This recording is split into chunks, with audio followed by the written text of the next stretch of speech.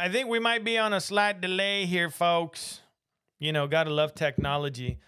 But we are on, and we're gonna do a little soundy sound check. Make sure that I'm coming in. No echoey, none of that. But today, Nathan, what's up, brother? What's going on? It's been a while. It has, Pablo. It's so good to be back on with you, man. I just love talking Bible prophecy with you and current events, and it's an honor to be on again. This is good. We're gonna have a good time. The last time you were on was, I think, April. I was gonna check. I don't have my browser window right now, but I was gonna check. I think it was April, like 7 or 8 months ago. It's been too long. Lots happened, right? You have you A have lot. you have two letters added to. You have a what is that? Is that a prefix, right? Or just tell us about the two letters that got added to your name now in these months. Oh, okay. You're talking about my doctorate. Yes, Yeah. yes. I have, after 3.5 years of toil and labor, I finally got my doctorate in evangelistic apologetics. So, yes, Wow. thank you. I'm now Yeah. Dr. Nathan Jones. So, Dr. praise the Jones. Lord. Praise the Lord. Dr. Jones. Yes, it's Very, kind of very like cool. that Indiana Jones, but without the hat. And the whip. You don't have the Yeah. whip right.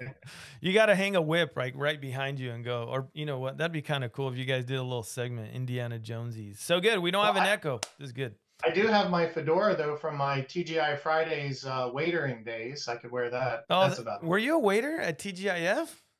Oh man, many moons ago, long, long, long, long time ago. That is great. So you carried a ton of plates with you? Like, were you one of those Oh guys? yeah, man. No Oh, trays there. You have to like balance them all. yeah. So did you ever fumble? Sometimes, you grew up, but eventually you got better at it. Yeah, that's crazy. Yeah. I always say, I remember when I went to visit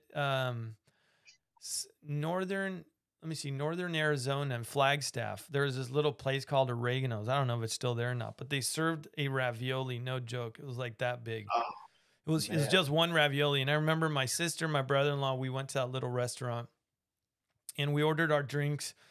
And the table behind us actually was just kind of right off to the side. They ordered, it was a big party, and the guys coming with the tray like this, round tray, just chock full of drinks, sodas and Cokes and Dr. Pepper.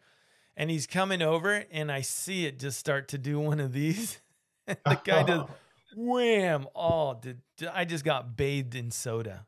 Bathed Oh in soda. no. Oh So no. they were kind enough to give me a sweatshirt that said oregano's on it. I don't know what I ever did with it, but I got bathed in soda. Yeah. So it's a hard job to all of you that are waiters or waitresses. Hats off to you. My wife did that through college too. So, folks, this is good to see everybody on. This is great. I always like finding out where everybody's from. So if that's cool with you, Nathan, let's I always like to take a little gander to see. Yeah, I was sticky. Lisa D, one of our moderators. She's back from Israel, and I bet it was a great trip. She went with Pastor Tom on the trip to Israel. I'm sure it was really, really good. So, and then of course, faithful Ruthie Price, our other moderator. They both do fantastic. Ruthie, you've been doing a really, really good job too. So, hats off to the moderators. Thumbs up too. So let's see. We got Kansas, Missouri, Tennessee, Pensacola, Florida. There we go. We got 3 from South Africa. That is so cool. Maryland, Illinois. There we go. Dallas, Texas, your neck of the woods. Mhm. And so from all over, North Dakota, Ohio. This is so cool. I love asking. Oh, Monkey got the flu. Bummer, man. We'll have to pray for Monkey. Hey, listen, everybody. I'm so glad to have you guys on. I wanted to just take a minute, Nathan, if that's cool with you. And I have my note here somewhere. So if I'm fumbling around, if you guys hear papers, that's me fumbling for my note. And here it is. You know what? There's Yada Yada, our faithful from the Netherlands. And you know what?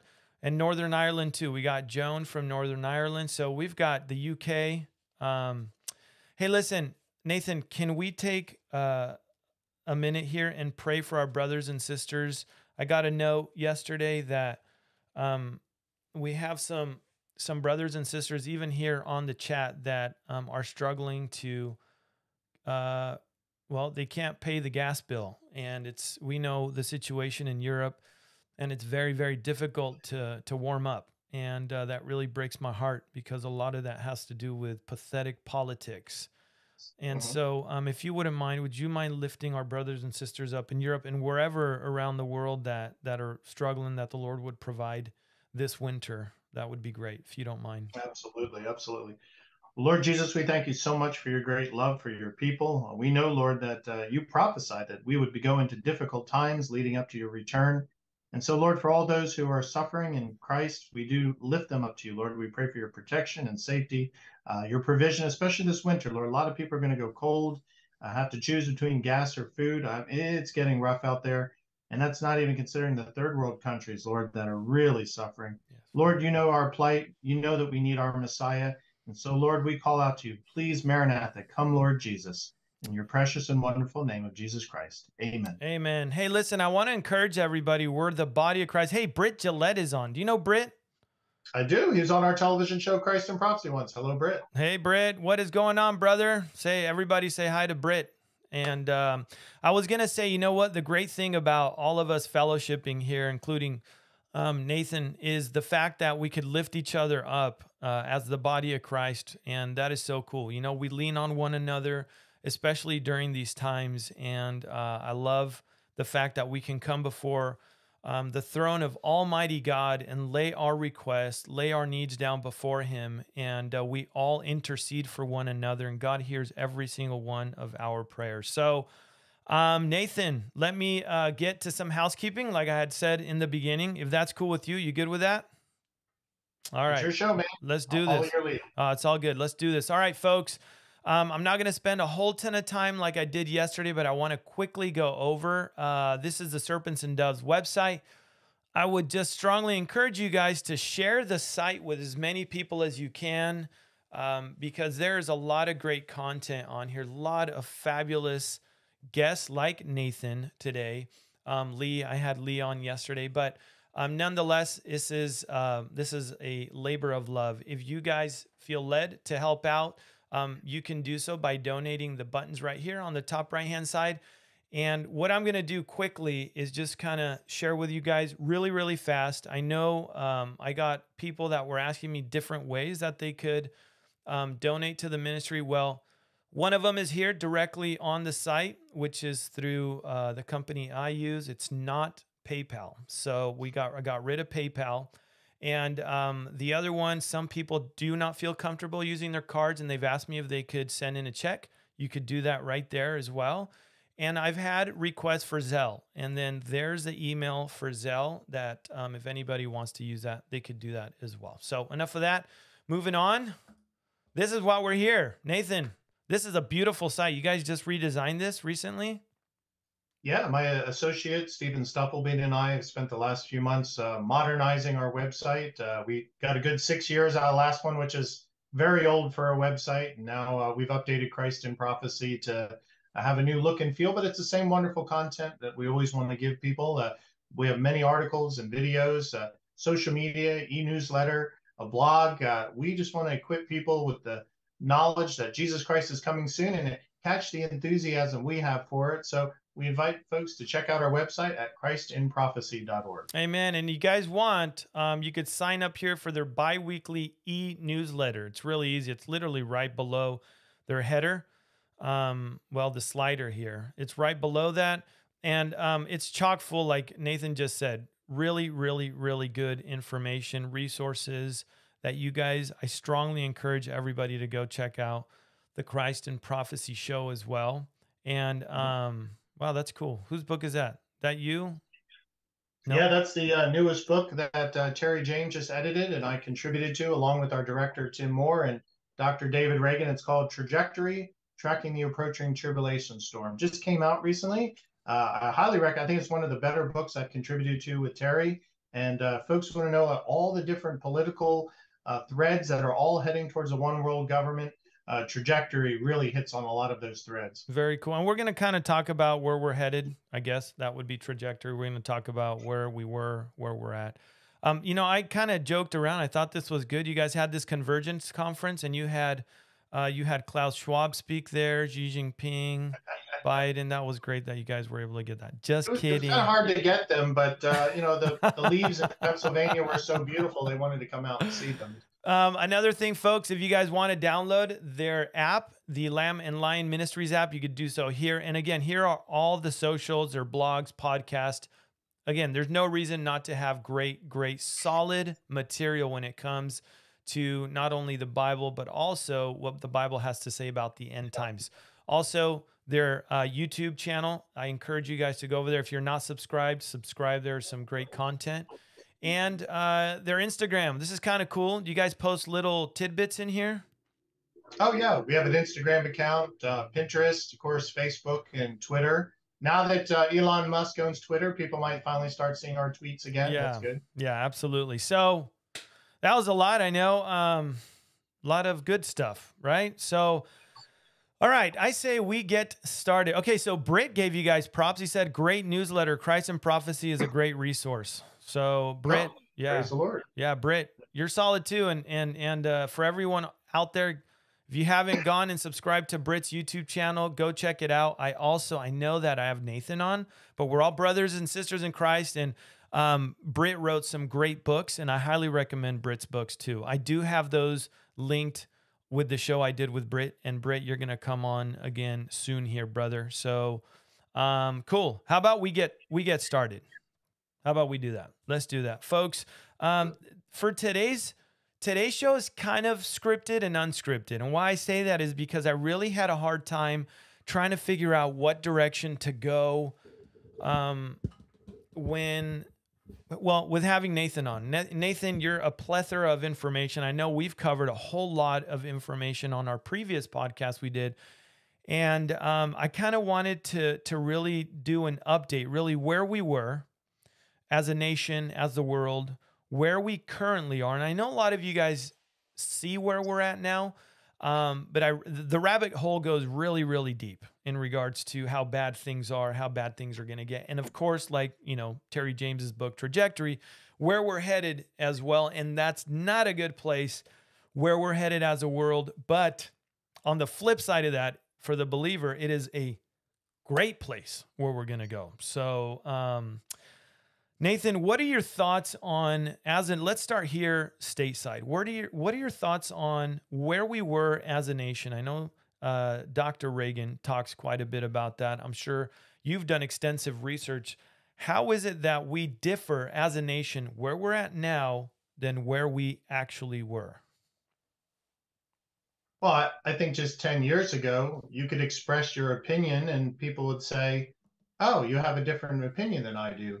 And let's talk about it. Now with the leftism, or as it's constantly changing, PC or political correctness, now titled wokeism, it'll probably be a new title in another year or two.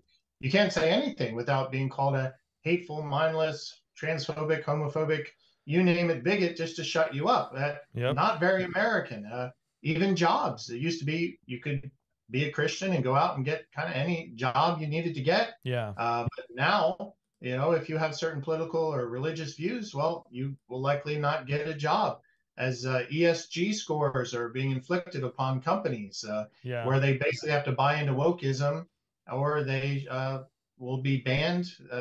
They're using censorship really to force Christians and other companies to adhere towards this globalist, wokeist agenda. Really, you go back to Revelation and read about the early churches, especially the church at Smyrna. It was the same thing. If you were a Christian living in a pagan town, you weren't allowed to participate in commerce. Your business was kept. You weren't allowed in politics. You couldn't buy or sell. You were basically ostracized. Yeah. And this is an old tactic of Satan, but we're seeing it again.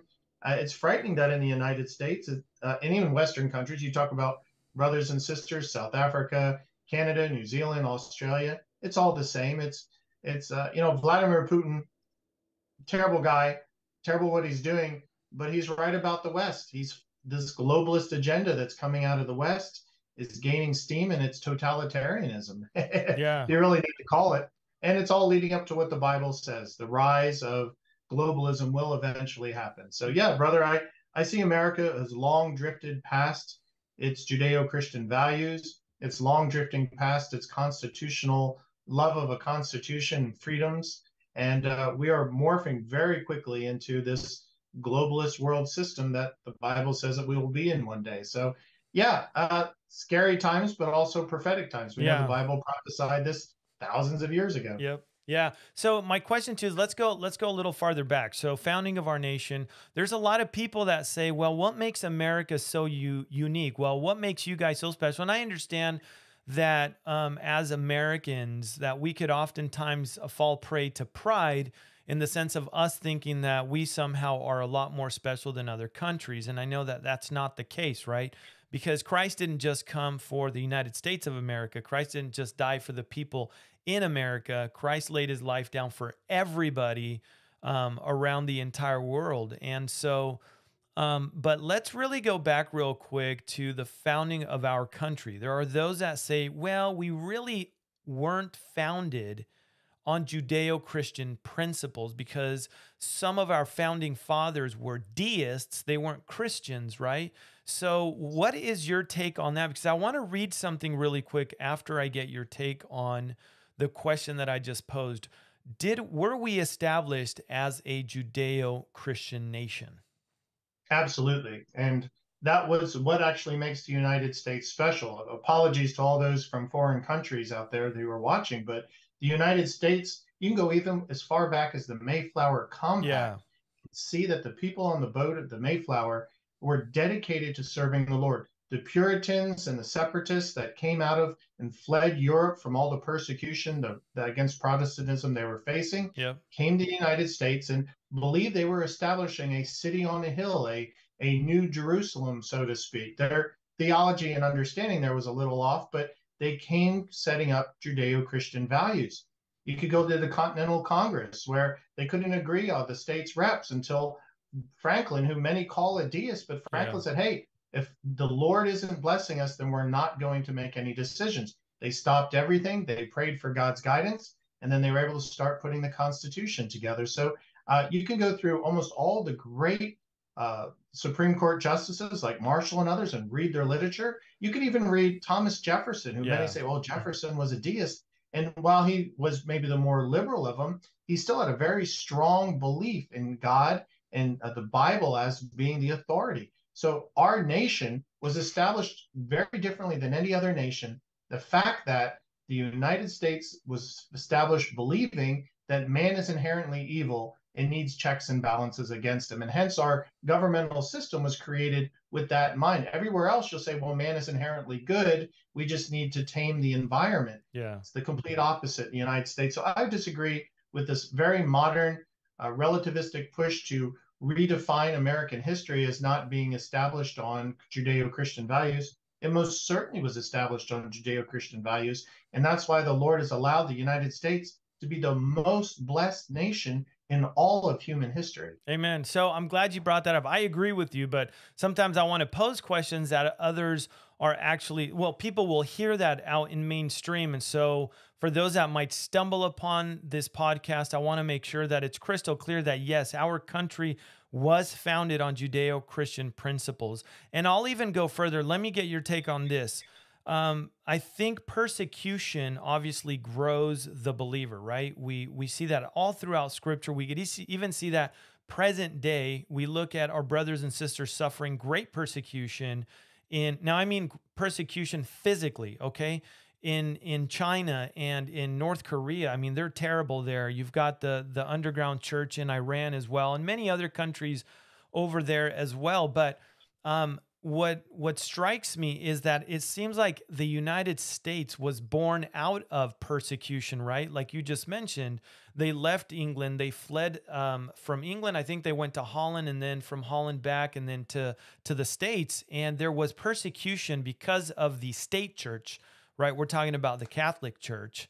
What are your thoughts on that? The U.S. being born out of a sense of persecution. Oh, absolutely. The Pilgrims and Puritans were tremendously persecuted. You look in France, for instance, with the Huguenots. The Yeah. Catholic Church was killing the Huguenots. Yeah. My wife's family is of Huguenot descent. Same thing with the Pilgrims and Puritans, separatists, other different groups. They wanted religious freedom. And under the Church of England and the Catholic Church at the time, they couldn't get it. They were chased basically out of Europe. There was Yeah. only one place to go, and that was the New World. And those are the people that established it. Now, Jamestown was a secular colony, and it had its struggles, but so there are a secular element. There always will be, but primarily the United States was established on Judeo-Christian values. It's held its Judeo-Christian values. Now, has it had its sins? Obviously, Yeah, absolutely. what country hasn't been involved in slavery and economic greed, the abuses in Sure. capitalism, stuff like that. But that doesn't define what the United States is. What defines the state is where we came from. We set out to be a Judeo-Christian country. Brother, we are so far from those roots right now that even having God we trust on our money is hypocritical and embarrassing. Yeah. We have Yeah. left our Judeo-Christian values, and we do so. You study the history of Israel, and it was constantly a cycle of they loved the Lord blessed them, they got apathetic and arrogant. They started thinking that the blessings were created from themselves. Yeah. They started rejecting God or got apathetic. Then they went full blown rebellion against Yep. God. God would send in punishments and even exile to get them to return to the Lord. They'd return to the Lord, and then He would establish them and bless them again. And that cycle, man, went over and over and over. And when I was a kid, I'd read that. I was like, Lord, how could the Israelites be so dumb? Yeah. How could they do that? But now that I've been around almost half a century, it's like, oh my goodness, this has happened in the United States. We're seeing a revival, which happened at World War II. The Lord blessed the United States, made it a world power. We got apathetic towards the Lord. We got arrogant. We started an open rebellion against the Lord. He's sending judgments. He certainly is now. And at some point, the judgments will get so bad that we might see a civil war, an attack by another country, a collapse of the country. As always, God's modus operandi is Yeah. to get people on their knees to repent and turn to Him. Yeah, no, for sure. Absolutely. I mean, one thing, and let me, again, I'm going to pose a question. I want to get your take on this. It's what I see in scripture is Satan has always tried to thwart the work of God all throughout history, right? We see that from the very beginning in the garden, and Satan wanting to thwart God's creation, and to an extent, he succeeded. To an extent, so don't write me in and say you're saying Satan is successful, but to an extent, he succeeded, and therefore, we got sin, and the rest is history. But from the very, very get-go, even prior to the inception of what we now call the United States of America, Satan was fighting this country and even the Lord from the get-go. Now, I'm going to share something from a history book. It's a good history book. It's not a woke one. And I'm going to share from Increase Mather. Now, you said you did research on Cotton Mather, right? His son? I did actually, part of my dissertation on the millennial kingdom or the Davidic kingdom involved the fourfold view that Cotton had about the kingdom of God. So, yeah, both Cotton and his father Increase were giants of theology in their time period. Yeah, they were. They're huge. And as my son is studying this part, especially this aspect of U.S. history, it blew my mind actually to see how Satan was fighting to get secularism in the United States before we were even the United States of America. And what it made me realize is that this fight has been going on for centuries now, over 2 centuries. And I believe what's happened, and we're going to get into where we are now. We're just covering where we were.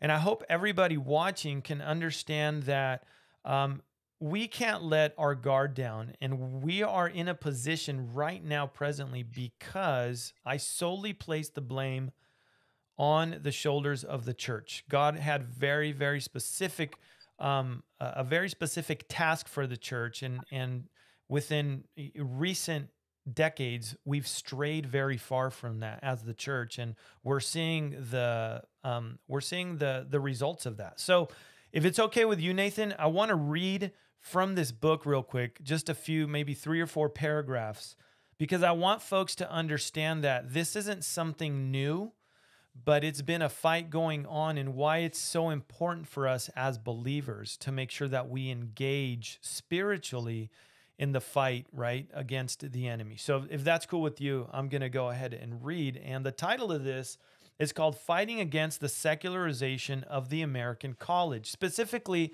Increase went to Harvard. I believe he was the president of Harvard.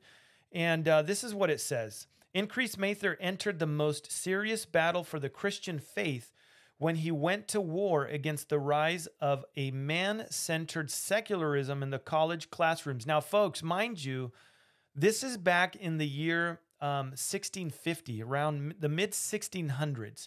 Harvard College was founded in 1636. It's nothing like it is now, okay?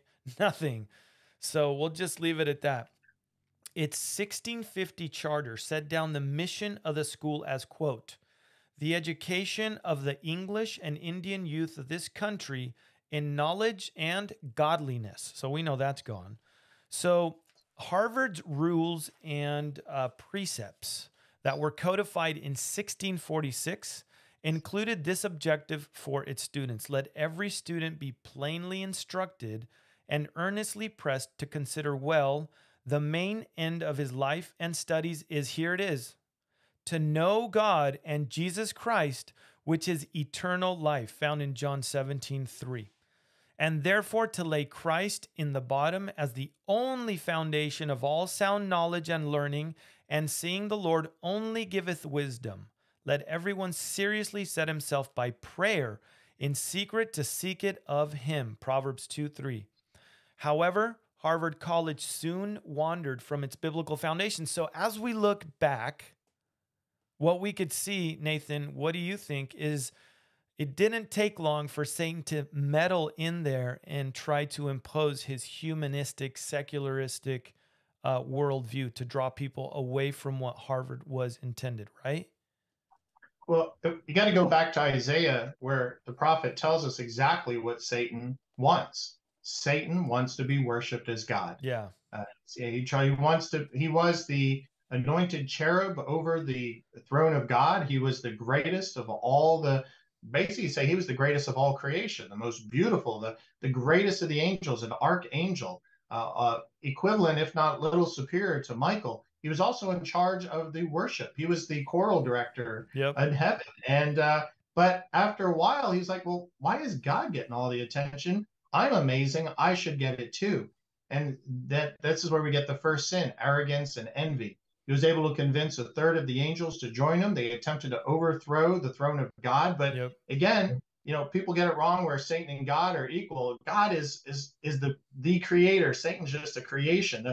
There's no comparison. He was easily defeated, and God sent him to the earth. And so now Satan is on the earth with his demons. Adam and Eve held control of the earth. They had the title deed, but Satan tricked them, deceived them. They sinned, and when they sinned, Satan became the god of this world, as the Bible says. That's why when Satan was tempting Jesus, he could offer the kingdoms to Jesus. Yeah. He had the power. So in everything that Satan does, the desire is to get the world to worship him instead of God. Yeah. And so that behind everything, God created government as a floodgate, I guess you'd say, a stopgate against sin, against evil. And human government has failed tragically at that many times. Yeah. But so Satan will try to corrupt it. So here we got Israel, for instance. We saw how he corrupted that for hundreds of years. Yep. Now we get the gospel spreading throughout the world. And you look at, like, say, ancient Turkey, Asia Minor. Islam wiped it out. It moved into Europe and it started spreading westward around the world. And wherever it's gone, Satan has tried to get in and corrupt it, usually from the inside. Yeah. So I would say you could go even far back as Constantine, when he made Christianity the state religion. Sure. You merge secularism and the pagan worship of the Roman gods into Christianity. And so he corrupted it through the Catholic Church. Yeah. When the Protestantism broke off and tried to get it back to its biblical roots, we see the Church of England and other corrupting influences come in the United States. But wherever it goes, the gospel spreads before it starts dying in those churches. We've seen it come to the United States in the 1900s, 20th century. The gospel spread amazingly, but again, Satan came in and corrupted it. Now we're seeing the gospel spread all over China and Africa. So the gospel still goes on. It continues to spread. But Sure. The Bible says in Revelation 3 that the final phase of the church would be called the Church of Laodicea. It'd be defined as apathetic, thinking it's rich materialistically, but spiritually it's very poor. brother, I think that's what we're seeing. We're in that final phase of the church age where the church would be the church of Laodicea. Yeah, I totally agree. And I have it here. We're going to touch briefly if we get to it, but um I agree 100%. One thing that's crazy here is I read on, it says increase assumed the presidency of Harvard in 1685. The first thing he did was to give up his first year's salary to clear the college debts. That Wow. is amazing in and of itself. And here's what this reforming Puritan, again, Puritans, wanted most was to bring Christian discipleship into college. He ended the study of pagan Aristotelian ethics at the college with the goal of reintroducing biblical law as the basis for human ethics. So even back then, we already saw this tug of war between humanism, secularism. We wanted this, the secular philosophical theology per se versus biblical foundation, and so we saw this tug of war back then, and Increase fought a lot. The bummer is that while Increase Mather was attempting to reform, two of his instructors, William Brattle and John Leverett, were quietly opposing him. Now, here's the spirit of Satan, right? Constantly opposing the work of Christ. Both were humanists in the sense that they favored the sovereignty of man, right? Man over God. This is what we're seeing today, folks. Over the sovereignty of God. They wanted to bring Greek ethics back into the college's curriculum, and they wanted Plato's philosophy raised to the same level as the inscripturated. Wow, these are big words. I need to look these up in the dictionary.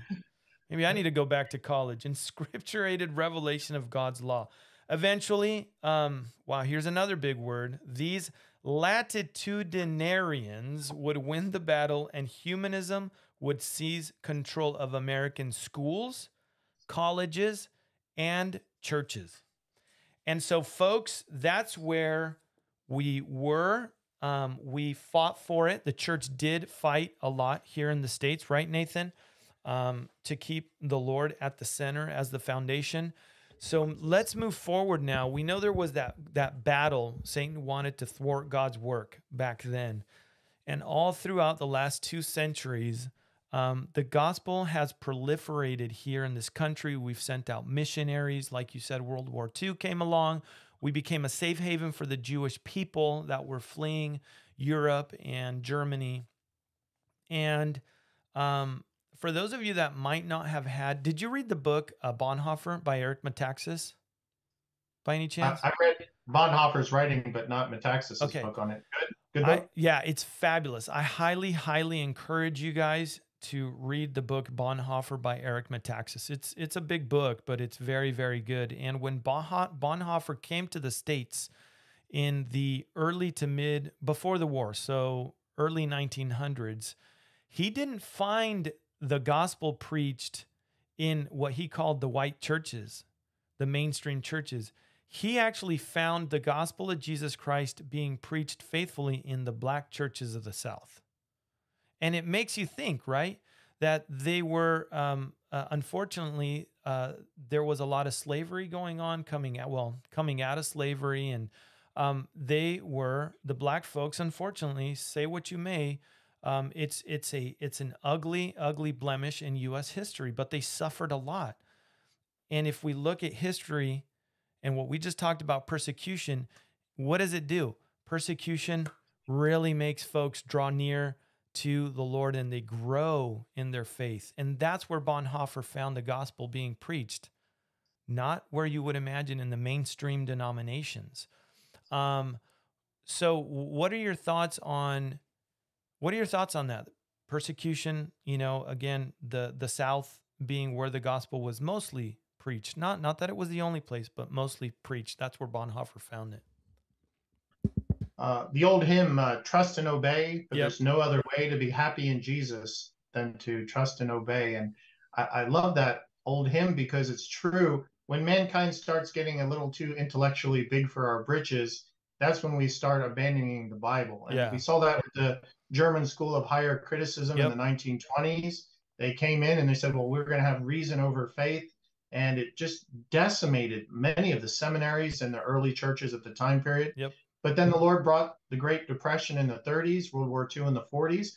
We saw people begin to trust and obey again. Yep. Were they religiously pious and had everything right? No, obviously not. We had many social issues in our country, but it's almost like we have two, and not almost, but it is, we have two societies running parallel. We have the domain of Satan and the kingdom of Christ running side by side. Mm-hmm. And the domain of Satan will always try to destroy the kingdom of Christ. Unfortunately, the kingdom of Christ spends a lot of time compromising. For instance, the Scopes monkey trial back in the 20s. Evolution said, well, we just want a seat at the table. We want to express our views. And typical liberalism that is in Christianity mindset is that we're open to free speech and free discussion. We're sure of our beliefs in Christ, but we're open to talking with other people, not that we'll accept the views. But the kingdom of Satan doesn't believe that. Once it's got its foot in the door, it wants dominance. Yeah. And immediately you saw how evolutionary thinking and humanist thinking pushed the Bible out. I mean, you get to the 50s where you get the end of praying in school, and it quickly accelerated into pushing God totally out. No more teaching creationism, only teaching evolution, only teaching humanism. And the result is you can see statistics starting in the 60s, how with the problems that used to be in school with walking too fast and gum chewing, Yep. and occasionally a fight breaking out under the bleachers became horrific, teen pregnancies and drug addiction and drinking and murders. And now we've got homosexuality and transgenderism, and suicide rates are high. Whenever they took God and his foundation out, and that's the only thing that the kingdom of Satan leaves you with. Satan can only destroy. The Bible says that he can only destroy. And so everything he touches, he destroys. Yep. And why does he destroy it? Because he wants to destroy any foundation that the kingdom of Christ has. So it gets back to what he wants. He wants the world to worship him. Brother, we're going to see, and I think we'll be raptured before this, but we're going to see the world get very close to abandoning everything for the hopes of security and a global government. Yeah. And the Bible says that the Antichrist will rise out, Satan through the Antichrist will set up this global government, be like Star Trek. You ever watch Star Trek? Yeah. You got the Federation and everything's a paradise and humanism rules and it's all wonderful. Yeah. It's not. Humanism only destroys. By the midpoint of the 7-year tribulation, the Antichrist will demand the world worship him. Satan possesses the Antichrist, and Satan for a while gets what he wants. The whole world turns to him and worships him. Unfortunately, the end result is, of course, the absolute almost destruction of the world between Satan's activities and God's judgments on the earth, to the point that Jesus returns and defeats him and sets up his kingdom. So from Bible prophecy, we know where the future lies, but we can look and see where the trends are going. And sadly, these globalist trends, these humanist trends, these anti-Christian trends are going to continue to get worse and worse, leading up to eventually Satan's kingdom ruling and reigning over the entire globe through a global government. Yeah, absolutely. I know on the podcast we did, I think 2 podcasts ago, you and I, we talked what's the world going to look like post rapture. So I encourage everybody to go back and just revisit that, because we covered some good ground on that. But listen, so we fought it for a long time, and for many decades, the church did very well.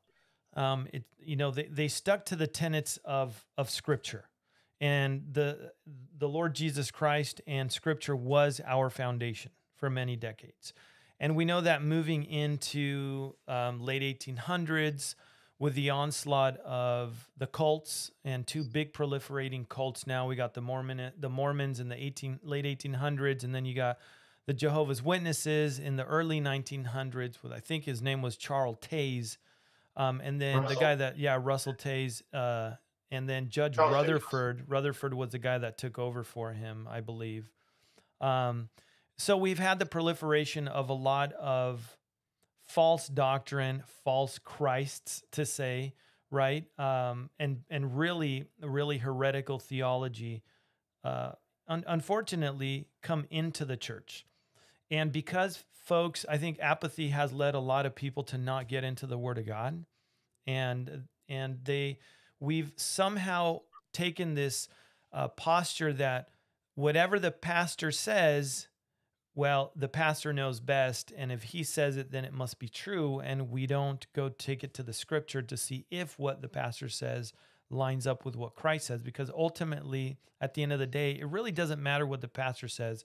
It's really as long as it lines up with scripture and what Jesus Christ says all throughout scripture. That's really the important part. So here we are, present day. We have strayed very, very far from where we originally started. I mean, it literally is a whole nother world. And the Lord told us that's the way it was going to be, right? We can read Matthew 24, Luke 21, and Mark 13. And we know that it's supposed to happen. Now, present day, we have fallen down the slope really, really quick within, you would say, what, last 20 years, would you say? Most put the Laodicean age around 1925. Before that was the Philadelphian age. The Lord had only good things to say about the Philadelphian era and the Philadelphian church.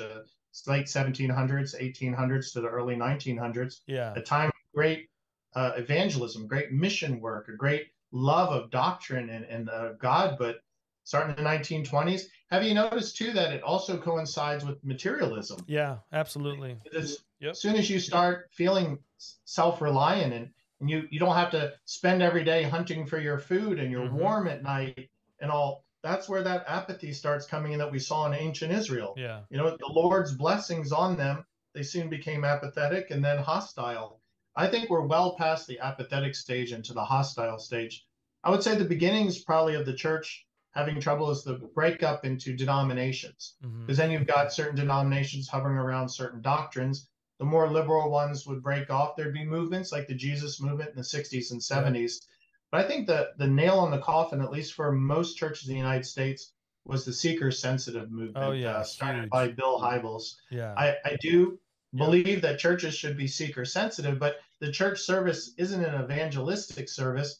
The church is meant to equip the believers in Christ to go out and share the gospel. And so when you got basic Christianity 101, every sermon after sermon after sermon, we've got a whole generation that raised up who have no biblical depth. They're a mile wide and an inch deep. Yeah. And all it took was just the slightest little challenge by Satan's kingdom to attack their faith and they'd fall apart. That's why Ken Ham and many other authors have written books about why our youth in college and even now in high school and even as far back as middle school are giving up on their faith because they don't know what they believe.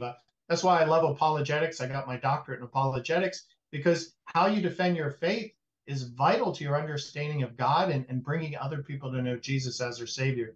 So the church is going through a real rough time right now here in the West. Again, like you said, you read about, we have a missionary in China, works in the underground church. Yep. The faith of the underground Chinese church is amazing. I mean, absolutely amazing. The North Koreans, there's over 200,000 Christians suffering in basically concentration camps in North Korea right now. Their faith is astounding. The crown that they'll get for suffering for the Lord will be amazing. We don't really know suffering here in the West yet. Yeah. But that's what the Lord wants. I think the Lord will eventually bring continual judgments on America, continuing to allow Satan to get more and more power. We saw it during COVID, the lockdowns on the churches and the churches having to fight for the rights to exist. That only refines the church, wouldn't you say? Yeah, no, absolutely. Well, we see that. That's just it's not something that we're making up. It's proven throughout history. Any church that has gone through persecution, people that have gone through persecution, it really just strips you of everything and makes you look up. It really does, prayerfully. And, you know, I think you hit the nail on the head too. Is as our country, as the Lord blessed it with material wealth and peace, and you know, a lot of people were able to go and get their educations and bachelors and masters and doctorates. I like what Dr. David Hawking said. I'm not that I'm down on education, he said, but I do believe that people could get educated beyond their intelligence. I think what he was saying was that we trust too much in our own reasoning, in our own intellect, and not realize that our intellect comes from the Lord Jesus Christ. It comes from God. And what we need to be relying on is on the Word of God, right? I've said oftentimes that I find myself a lot like Peter, because Paul was a scholar. You know, he was under Gamaliel. He studied under Gamaliel. And talk about a very intelligent man. And not that Peter wasn't, but he was led by the Holy Spirit, and the Holy Spirit did some of the most amazing things we see in the New Testament through the life of Peter, right? And Peter just blurted things out, and he would say without without thinking. And oftentimes, I find myself thanking God that He put someone like Peter in Scripture, because I'm not that scholarly kind of guy, right? And that's okay, because God uses Oh, God you're uses. you're you're quite the scholarly kind of guy. Don't Okay, don't belittle yourself. what? This is the most heady conversation I've had in a podcast in a long time. So thank you. No, I appreciate having you on. Trust me. So here we are again. We've given way to apathy. We've given way to indifference, and we've become lazy within the church. And what I mean by Oh, lazy is absolutely. not physically lazy, but spiritually lazy. And that's where the enemy strikes. Bam! You know, he knows where we're at, and he takes advantage of those moments. And so we're seeing the result present day of woke churches, of the social gospel being introduced into the pulpit, and people aren't pushing back. Actually, one thing that I want to say is there was a lot of talk about California. Oh, the Californians, man, they passed Prop 1. They passed Prop 1. Well, um, I think you and I, we were talking off the record, how California, the people in California, unfortunately, have been duped, I think, for a long time. Um, if we look back, Prop 8, that was they tried redefining marriage here in California years and years ago. I'm sure that probably a lot of you guys that are on the chat know this. Prop 8 was trying to redefine marriage. It didn't pass. The people said, no, California wants marriage to be defined between a man and a woman. Well, guess what? I think it was just 2 years later that they introduced Prop 22, because wait, no, we're not happy with how the outcome of Prop 8 was. We're going to reintroduce Prop 22. And so they reintroduced it. Was the same exact thing. Let's redefine marriage. And again, the California people voted no. They did not want marriage redefined. It was one man, one woman. And so what happened is we had an activist judge overrule the people and said, no, he redefined marriage. And the very next day or a few days after, the guy retired from the bench. How convenient. And so when I look at Prop 1, one thing that I don't think we are addressing is, as we're talking about the problem in the church presently, right? Laodicean church. How many people in the church, and I want to get your thoughts on this, how many people in the church are engaging in behavior that is contrary to Scripture and voting for abortion? We don't know about it, but it doesn't surprise me that there are many, because California, folks, wasn't the only one that enshrined abortion in their constitution. I believe Kentucky was another state, either Maryland. I think it might have been Maryland, and there was one other one.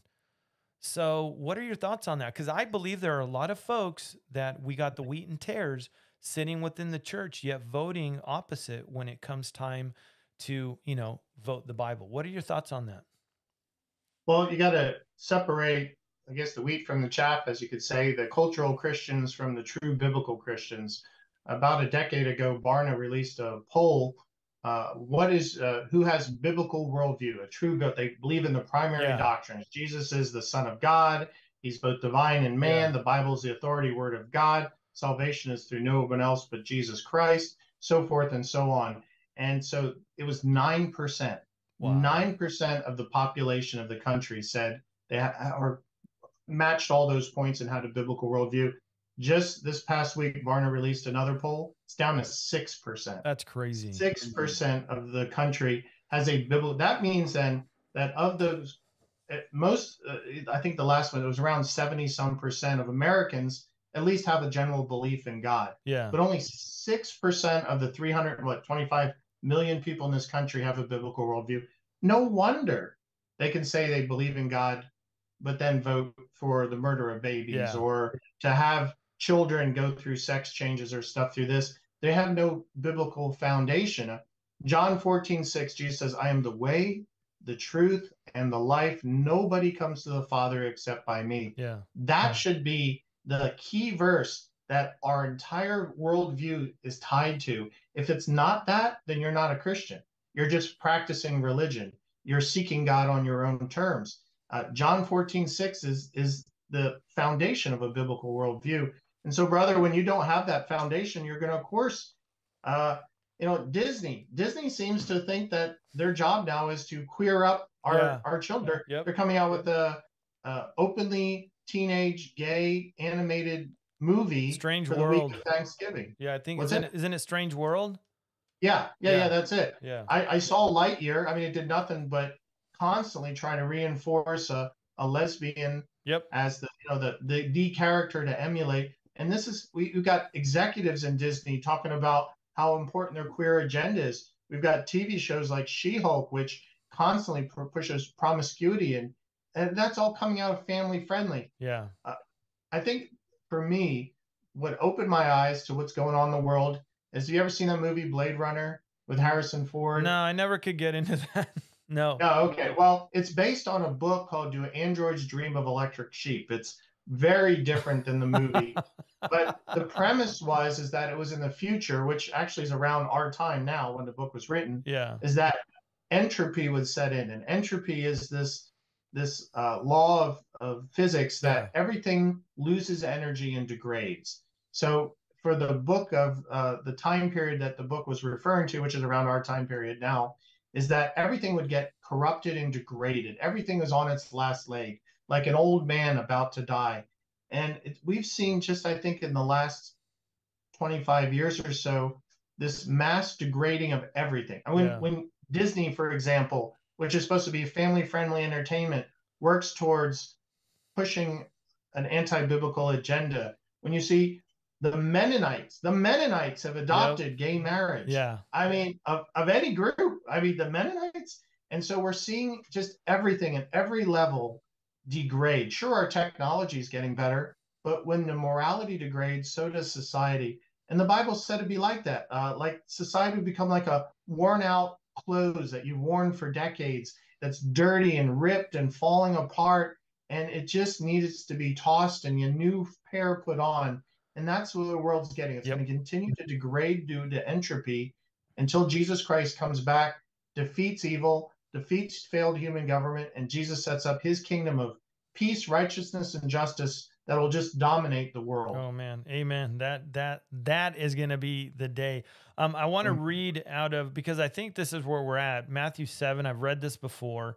Enter by the narrow gate, for wide is the gate and broad is the way that leads to destruction, and there are many who go in by it, because narrow is the gate and difficult is the way which leads to life, and there are few who find it. And so I think what we see now, we're seeing that, the proportions of the many versus the few, and it's very stark. The contrast is very, very stark as to what we see. So unfortunately, we're at a place right now which is very, very critical for America.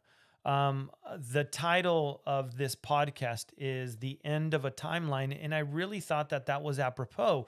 We're really at the end of a timeline, the end of the church age, right? What do you think in regards to that? Are we truly at a point where we could say we are that close to the end of that timeline?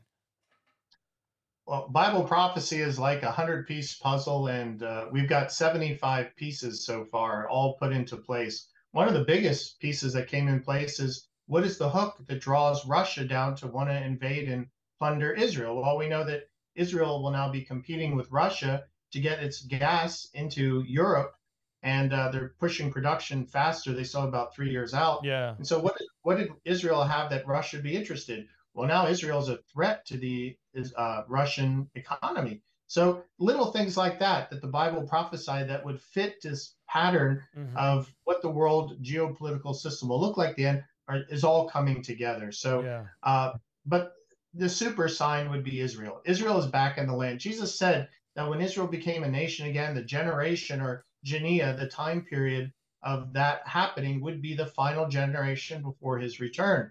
And so we're living in that final state. We're in the last of the last days.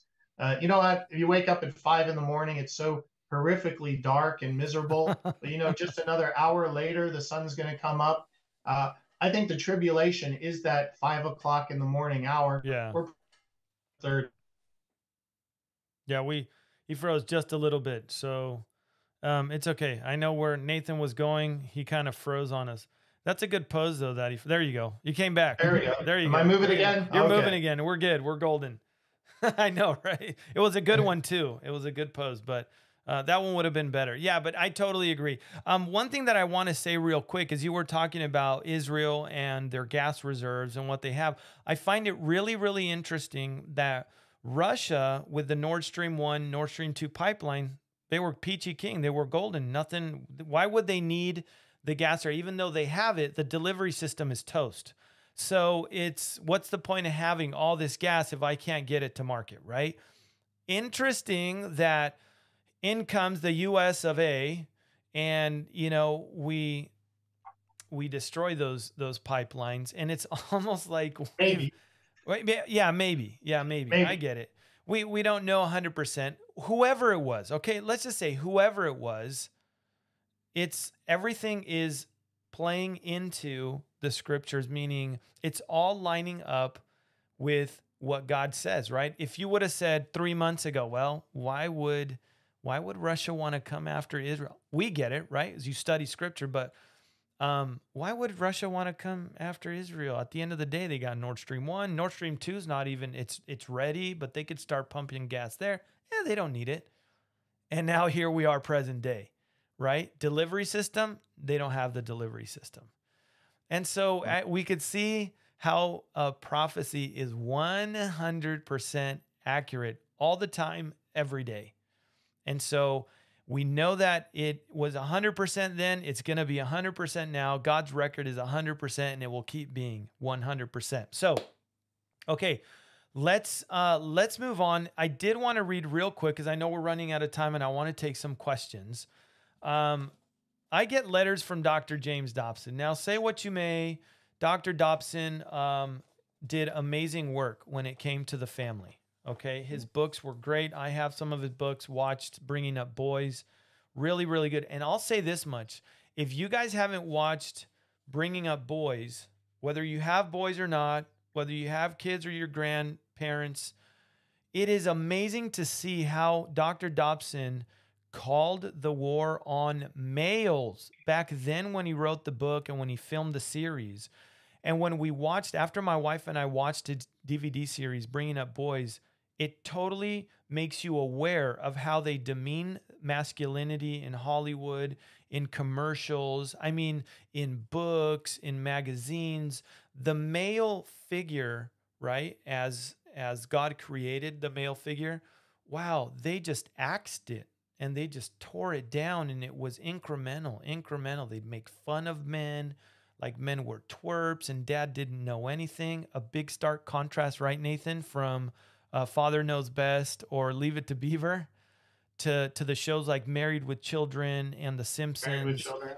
Simpsons were the first two that really began bashing the father figure. Yeah. Yep. And so here we are. We're at a point where the lines have been completely blurred between the genders, and we have these satanic ideologies that are proliferating all throughout society. So,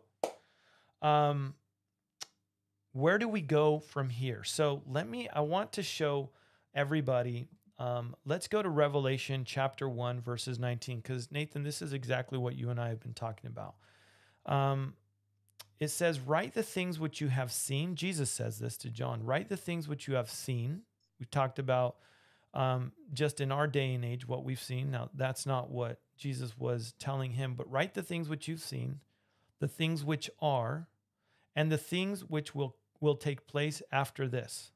And that word after this, I find it interesting. Let me get over here. After this or hereafter, the Greek word is meta autos, which literally means after these things. So if we fast forward to chapter 4, verse 1, right, where we see the rapture, possibility of the rapture, come up hither. John is told to come up hither. The word there, after these things, is that word, meta autos. And so the Lord also told us in Matthew 28:20, I am with you always, always. Well, that's a typo. Don't write me in. I caught that. Even unto the end of the world. Amen. So we know that what's coming is terrible. Let's park ourselves there real quick and tell people what's coming. We talked about what was, at least in our near past, in our present day, and what's coming so quickly. What is coming that is terrible, and what can we expect in the coming days? Ooh, that's a tall order. That There's is a a tall lot order. of Bible prophecy there. Okay, condense it. Cliff Notes versions. Cliff Notes version. Cliff Notes version. You're going to see Satan's empire here on this earth appear to grow more and more powerful as God slowly pulls his forces out of the picture. It's called a restrainer. Yeah. To the point where, as 1 Thessalonians 4 and 1 Corinthians 15 teaches, that Jesus Christ will come in the clouds and take up those who trusted Jesus as a savior, called the church or the bride of Christ, up to heaven. And that restraining influence of God will be removed off this earth. And once that happens, things will accelerate like unbelievably. Like, Yep. you know, you're talking about the church pushing back on things like Proposition 8, supported Proposition 8 and stuff like that. Imagine that there's nobody anymore holding back evil. And the Bible says that during this time period, every inclination in the hearts of man will be evil. Sound very familiar? It sounds just like Noah's time before the flood, or Lot with Sodom and Gomorrah. Mankind will finally get what they want: freedom from God's moral law, and the world will descend into chaos. Yeah. Out of that, a politician will rise up from Europe, and he will declare to the world that he can fix this big problem. We're going to see economic collapse across the world. The United States isn't even mentioned in the Bible. It's not a world player. So likely the double punch of the rapture and the economic collapse that's coming definitely to us will affect it. China has a tremendous amount of believers. A rapture would devastate China. You don't even read about China until the end of the tribulation. So Russia then will feel free with the Islamic world to try to destroy Israel. Ezekiel 38 and 39 says that God steps in, destroys those armies and those nations. So Russian Islam isn't a player going into the tribulation. This one world ruler will rise out of Europe, and he will plunge the world into war and consolidate the whole world under his kingdom. That war will kill a quarter of the world population. We just hit 8 billion people. That's 2 billion people that will die in what look like will be World War III. It'll become nuclear in nature. God will also send down 21 judgments upon the world that pretty much will devastate the world. And so by the end of those 7 years, there's only enough people to gather in the valley of Jezreel or Armageddon.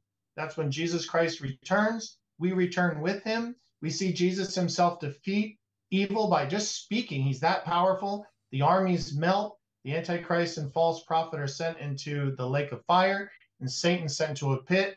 Jesus ascends up to Jerusalem. He sets up his kingdom. He regenerates the world. And for 1,000 years, the world will live in peace and righteousness and justice, with only believers in Christ entering into that millennial kingdom. So it's a terrible, terrible future coming, but it's short compared to the eternal kingdom that's coming after that. Yeah, amen. I totally agree.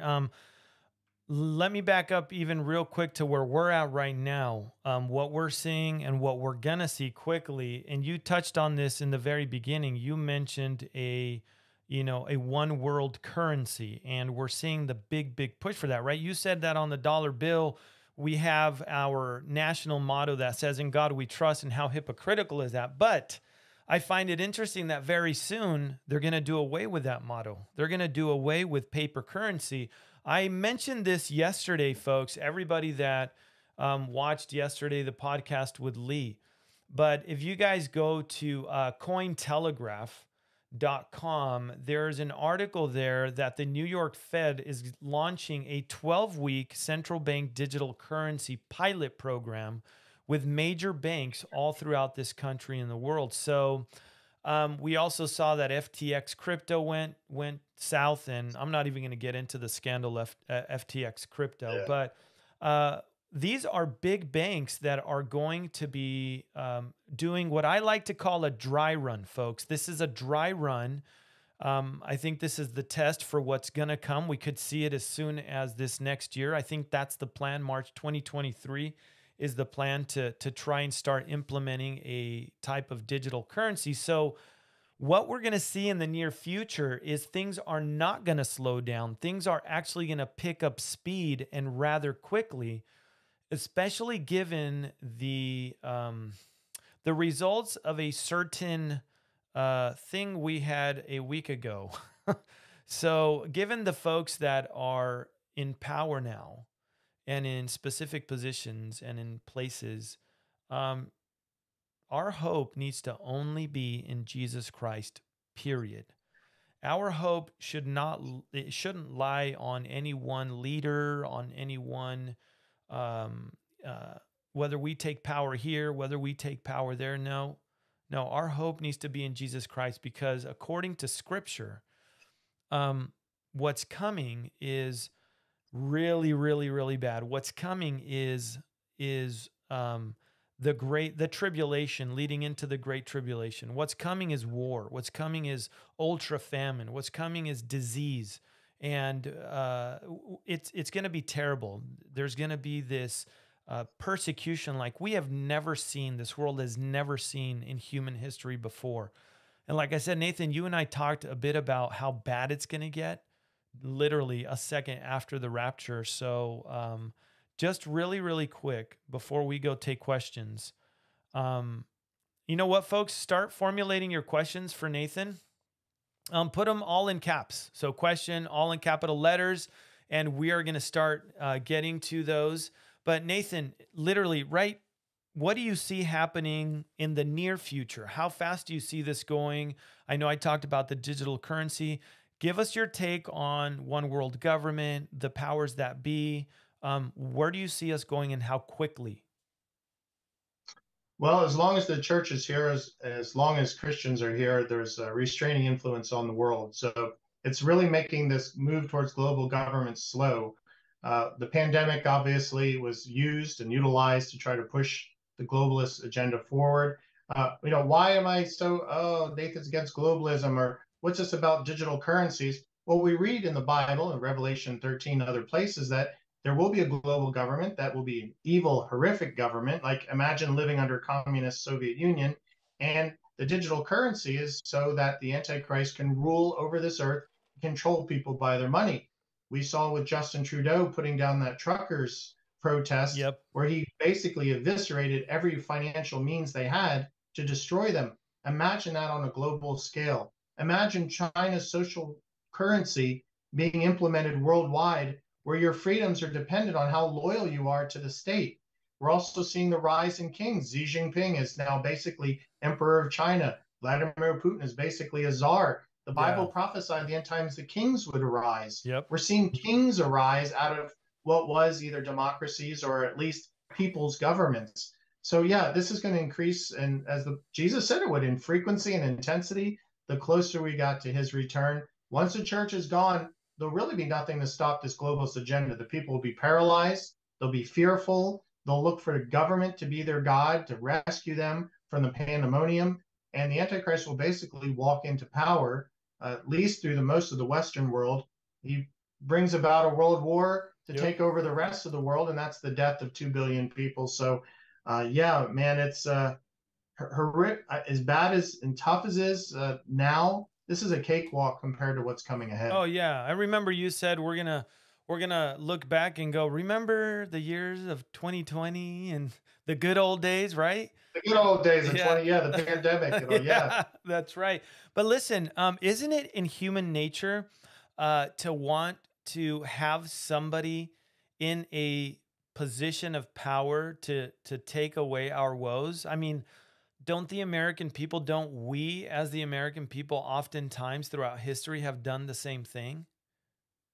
There's two things about human beings that we can't ignore. One is that we have you've heard of this God-shaped hole in our heart. Yep. And if God's not in it, we're going to fill it with anything, including government. Yeah. Two, humanity is geared towards monarchies. We're not geared towards representative systems and republics. Our natural inclination is geared towards monarchy. Why? Because God is our monarch. He's supposed to be the one and only true authority. Yeah. He is the legislature, the executive and judicial branches all rolled in one. Yeah. And when we don't have God in that, we have to fill it with something. And what are people filling it with? They're filling it with humanism and government, and that's always going to fail them. Yeah. History shows that human government always fails. And brother, the Antichrist kingdom is going to fail spectacularly. Yeah, it sure is. It sure is. One thing that as you were talking, and again, so much goes on up in here, and sometimes I lose my train of thought, but I don't know where I was going to go with this, but no, I totally agree with you. I was going to bring up a point. I know it was a good one. That's why I write my notes down here. But anyways, so folks, listen, we're headed, the world is headed to a very, very, very bad place. And it's only going to pick up speed, and it's only going to get worse. I believe beyond a shadow of a doubt that the Lord is going to come back at any moment. And so I want to encourage you guys to seek the Lord while he may be found. And for those that don't know Christ, we're going to get to the best part of this entire podcast soon. One thing real quick, you ever heard of Norman Vincent Peale? Yes. Okay. So Norman Vincent Peale, from my understanding, and I just want to touch on this, folks, Kim from Life Clips podcast, I know she's on here or was on here. We did a really good, we had a great talk on church leaders and false leaders as well. I encourage you guys to go back, revisit that podcast, because it ties into what we're talking about and the problems that the church is having. But Norman Vincent Peale, from my understanding, was that he is actually in the Freemason Hall of Fame. He was a 33-degree Mason.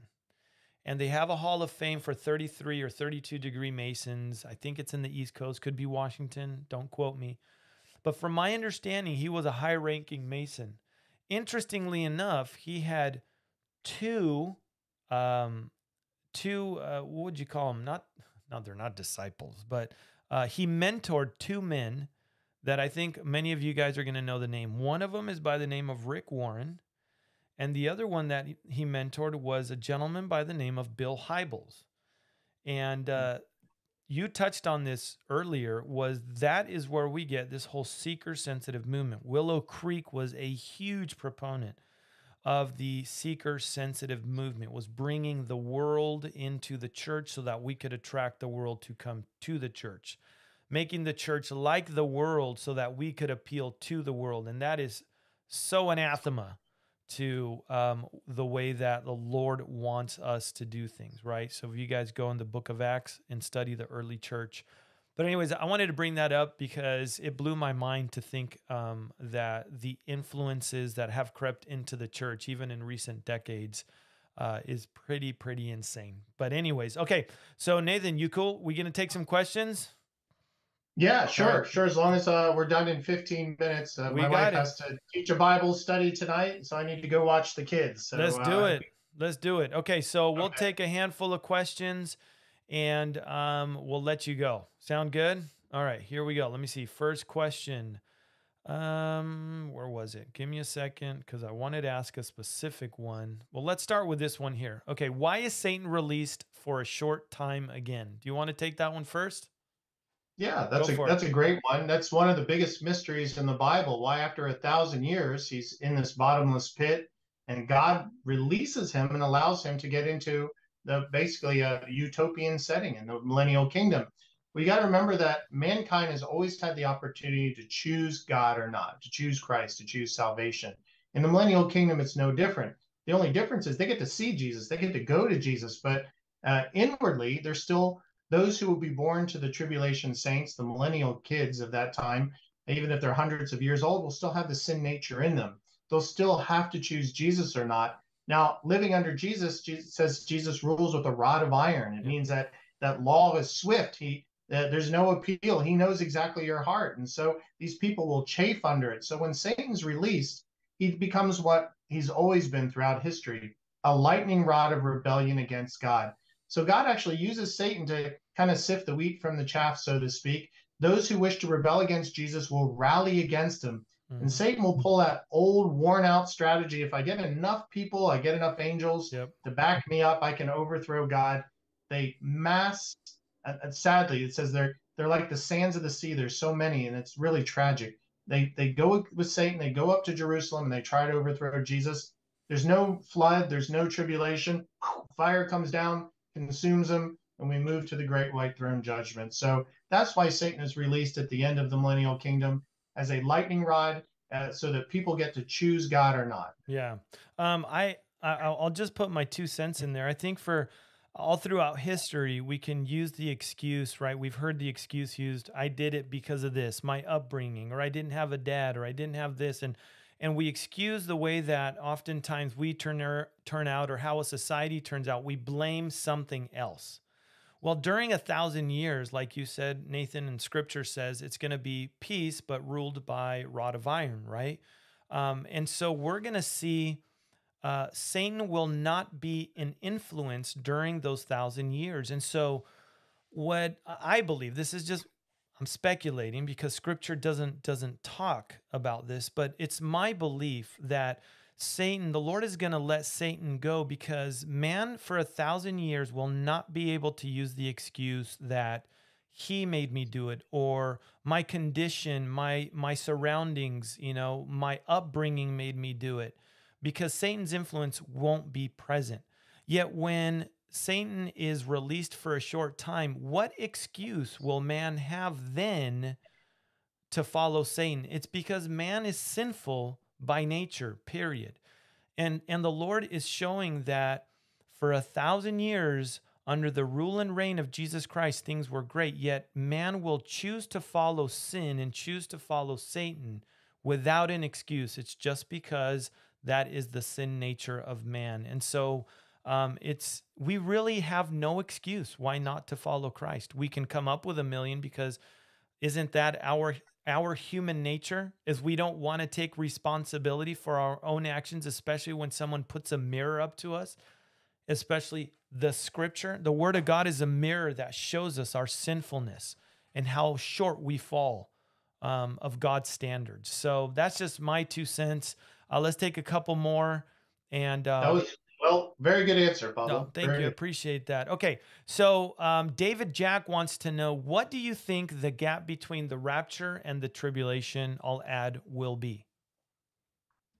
Well, there's some who surmise it could be up to about 3.5 years, based on where the Gog Magog war is positioned. I don't really believe that, because imagine taking all the police out of a city.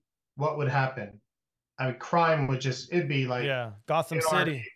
Yeah, it'd be Gotham City. Yeah. So imagine taking, the Bible says, the restrainer off this world, and the entire world becomes Gotham City. Not only that, but it says that the Lord gives them a deluding influence so that they choose to believe a lie. Probably why the rapture happened.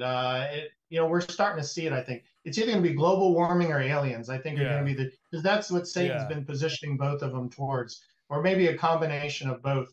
And so no, I don't think there's going to be a very long. Now we know that the tribulation begins according to Daniel 9 when the Antichrist makes confirms a peace covenant with the many, or with Israel. That's the official, and you can count down to the day from that, Jesus coming back 7 years later.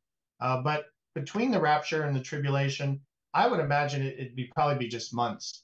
I can't imagine it being much longer. I mean, the whole world going into mass hysteria and lawlessness, you can only sustain that for a little while before you get like a Mad Max type scenario. Yeah. So the Bible doesn't say, so I can't say for sure, but just logically, I just can't imagine it lasting more than a few weeks or a few months. Okay. So I'm on the flip side of Nathan, which is totally fine. And that's the beauty of being able to agree to disagree on these things. They're not salvation issues. These are just points of views that the Bible doesn't really speak into. So at the end of the day, it's purely speculative. I lean more towards the 3.5 view. And one of the questions here is, where does the burning of the weapons for 7 years fit? And that's where I back it up 3.5 years prior to the tribulation beginning. I know there are folks who don't see any problem with the burning of weapons into the millennial kingdom. But I do. That's just something that I do. I think that those 7 years of burning can only lead up to the 3.5 year mark, because we know that at the 3.5 year mark, abomination of desolation takes place. The Jews are going to be fleeing for their life, like Nathan, you mentioned, to what we believe the city of Petra, right? I don't know. Is that your take, Petra? Well, it was Edom, present day Jordan, correct? Yeah, Um, it'll probably be Petra. Well, here's the gist of that one. Um, when the Jesus returns, what will he find the Antichrist doing? are you asking me? Yeah, He's going to be trying to destroy the remnant. and where is the remnant? Well, the remnant, from my understanding, Basra, right? Which means Right, sheepfold. but they're also in Jerusalem. Yeah, Remember, there are. Jesus lands on the Mount of Olives. It splits and it provides a way for the Jewish people to escape out of Jerusalem. So while there will be some Jews protected in Jordan, Yeah, there will also still be some in Jerusalem and probably throughout the world, and those will probably die. But yeah. so we know that those in Jerusalem could continue to burn the weapons for the full 7 years. Hence, we don't need a 3.5 years. Not all the Jews are going to vacate and go to uh, Petra. There's got to be some in Jerusalem for the Antichrist to attack, according to Zechariah 12 and 14. Okay, so see, and this would be a great talk for a podcast, because no, it really is. Oh yeah, it's a tough topic. It is. I run into this all the time. People say, well, the Jews will be protected in Jordan, and so they can't burn the weapons. But we know for a fact that there's Jews all throughout Israel, and especially in Jerusalem, because the Antichrist is besieging Jerusalem when Jesus returns. So they could continue to burn the weapons for the full 7 years. So when the Lord tells them, "Hey, don't go down and get anything from your house. If you're in the field, don't even go, and pray that your flight is not in winter." Right? We know that the Lord is telling them, "Get out of there. Get So it's you're saying that there are going to be Jews left. How will the Jews be left there without the? I mean, we know that the Antichrist is going to be worse than Hitler. He's going to make Hitler look like a little baby when it comes to his persecution to the Jews and annihilating them. And the thing that I believe the Antichrist is going to have that Hitler didn't is, I believe we're going to go from a natural to a supernatural state, flip side of the rapture. And so he's going to have all of his demonic cronies doing a lot of the work for him. And so to be able to hide in Jerusalem, which isn't, huge, you think that they're still going to be able to function and be out burning weapons out in public without, say, the Antichrist annihilating them? Well, bear in mind that the first 3.5 years of the tribulation, the Jews are in a protected Sure. treaty with Yes. the Yep. Antichrist. So Yeah. they're good. They can collect all the Yeah. weapons, they can bury the bodies, they've got that. So now they've got 7 years worth of supplies to deal with. And so we know that 2/3 of the Jews will be killed, according to, I think it's Joel, and only 1/3 will remain. Yeah. So all 7 million Jews don't flee to Petra. There's the result of the Gog Magog war is not only that the world will know there is a God, but also that all the Jews will finally make Aliyah to Israel. Sure. For whatever reason, there won't be, half of the world's Jewry living in the United States and South America and all that. Yep. Argentina, right? You're from Argentina, a lot of Jews there. Yep. And so, but we know from Zechariah for a fact that when Jesus returns, he frees and protect the people that are being besieged in Jerusalem. So we know that there's Jews in Jerusalem all the way to the end of the tribulation. They're in occupation though, because the Daniel says that the temple area will be trampled by the Gentiles until the time of Gentiles are fulfilled, which is when Jesus returns. So even though the Jews have the temple will be then set up to be a worship temple for the Antichrist with his living image. There will be Jews in Jerusalem under besiegement, but they'll be living like an occupied territory. Like when Hitler ruled Poland, there were still Jews in Poland. They hadn't escaped to America or to South America, whatever, but they were still occupied. So you really can't get around the fact that the whole story of Jesus' return centers on him rescuing the Jewish people out of Jerusalem when he lands on the Mount of Olives and it splits. Yeah. Okay. So like I said, no, for sure. Something to think about. Yeah, no, for sure. Our own founder, Dr. David Reagan, believes in the 3.5 year thing too. And you're like, well, what about the Jews in Jerusalem? Yeah. It's like, oh, I hadn't thought of that. So You're in good company. Yeah, no, no, no. That's good. And see, that's what I love. This is a talk that I would love to have on a podcast because again, there's so many things that scripture, when it comes to that, doesn't necessarily address. You addressed Jews all throughout the world. And we know that in Basra, they're going to be supernaturally protected there. And those around the world will not have that divine protection. But the Bible doesn't tell us that they won't survive there, right? All around the world. I don't know if every Jew around the world is going to die.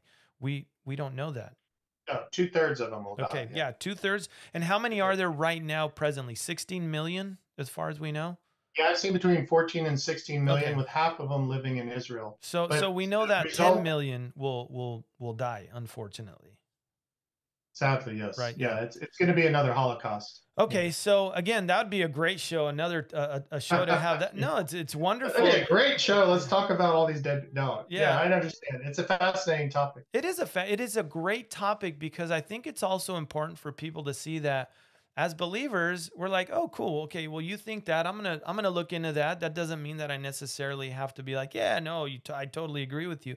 But at the end of the day, like we said, those aren't salvific issues. You know what I'm saying? And so that's the greatest thing. We can show the body of Christ how to maybe agree to disagree agreeably. And who knows, maybe at the end of the day, I go like, yeah, you know what? I never saw it that way. That's totally cool because what we're seeing now is so much infighting and so much, even within the eschatology camp, there's so much fighting and division that the church is going like, whoa, wait a second here, you Yeah, know? these are the 25 missing pieces. As each event pops the puzzle piece in, Yeah. we're getting a full picture. Yep. So we've got a partial picture right now. But on our website, christinprophecy.org, I have a full hour-long teaching on the Gog-Magog War and quite a number of articles as well. If people want to do a deep dive into the subject, we've got plenty of resources on our website, christinprophecy.org, about this subject. I go through all the different details of the timing, clues given for when the Gog and Magog war can begin. But you're right, there is some conjecture because Yeah. we're missing those puzzle pieces. Yeah, absolutely. So listen, I know you've got to go, and I'm just very, very grateful. Everybody's been so good here. Last question. Give me 1 minute. Ready? What is your take on Rav Shlomo Yehuda? Another false prophet. Yeah. Just Yep. chalk them up. There's a bunch of them out there. The Yeah. Lord said, number one sign he said, Matthew 24 and Luke 21, that points to his soon return is a proliferation of false Christ and false prophets. And this guy's just another false Christ. Yeah, absolutely. I agree 100%. Folks, you guys have been so great. But I said the best part of this entire podcast is right now. Nathan, would you please tell people if they're watching now or they're going to watch on the flip side of the live stream, what is the most important hope that we could ever have, and how do we get that hope? Let's go back to John 14:6, where Jesus said, I am the way, the truth, and the life. Nobody comes to the Father except by me. If you don't believe that, then you fall under John 3:36. The wrath of God remains on you. And brothers and sisters, I don't want you to go to hell. And so the only way to be saved from our sin and the judgment of our sin, which is the lake of fire, eternal hell, is to put our faith and trust in Jesus Christ as our Savior, to approach him in faith and repentance and surrender your life to Jesus Christ. And if you don't know Jesus yet, you could do that now. If you believe that Jesus is the Son of God, then do a prayer from your heart. Something like, Dear Jesus, I know I'm a sinner. I've sinned so much. Please forgive me. I want you to be the Lord and Savior of my life. Yes. And Jesus will forgive you of your sins, and the guilt will be washed away, and you'll inherit eternal life with him forever. Amen. So if you have made that prayer, if you've made Jesus Christ the Lord of your life, I'd love to hear about it. Nathan would too. Write us, please tell us about it. And get into a good, solid Bible-believing church. I know that is very, very difficult. And you know what? If at the end of the day where you're at, there isn't one, well, tune into shows like Christ in Prophecy or Life Clips podcast or the Serpents and Doves podcast. There's Brandon Holthouse, Pastor Tom Hughes. You've got Pete Garcia and Lee Brainerd and so on and so on. Britt Gillette, who was on with us. So, folks, there is a plethora of great information to grow in Christ, but most importantly, remember to get into the Word of God and then get the Word of God into you. Last thing, I always present these, the gospel cards. If you guys want to share the gospel, I will send 25 of these cards to you for free on me. And if you want more than 25, then all I would ask is that you would prayerfully consider just leaving a donation to help offset the cost of printing and of shipping and the materials. How do you do that?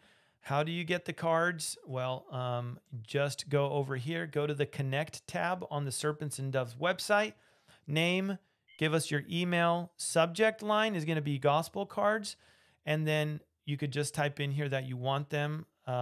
And please include your mailing address. That way we know where to send these over to. So that will wrap it up. The last thing I want to touch on real quick, Tammy G said, I understand about the 70th week. I'm just saying the tribulation is only 3.5 years, not 7. Let me just make a correction there.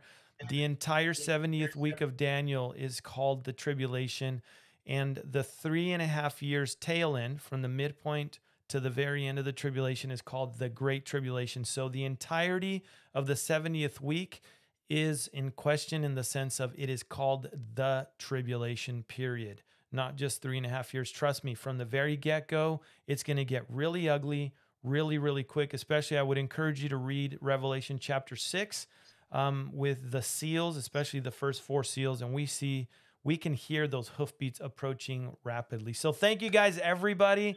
Nathan, thank you so very much, man, for being on. This was great. We're gonna can't wait 8 months.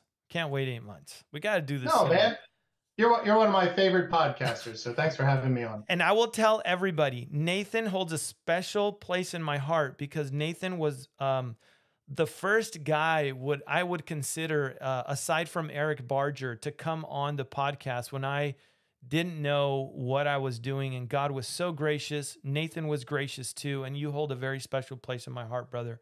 So thank you so much. Thank you guys, everybody. Please remember to keep our brothers and sisters in Europe and all throughout the world in prayer, please. And also here stateside too, because we have a lot of need going on and we need to lean on each other. So remember, hope you guys were encouraged, blessed, challenged. Remember to keep looking up. Our redemption is near.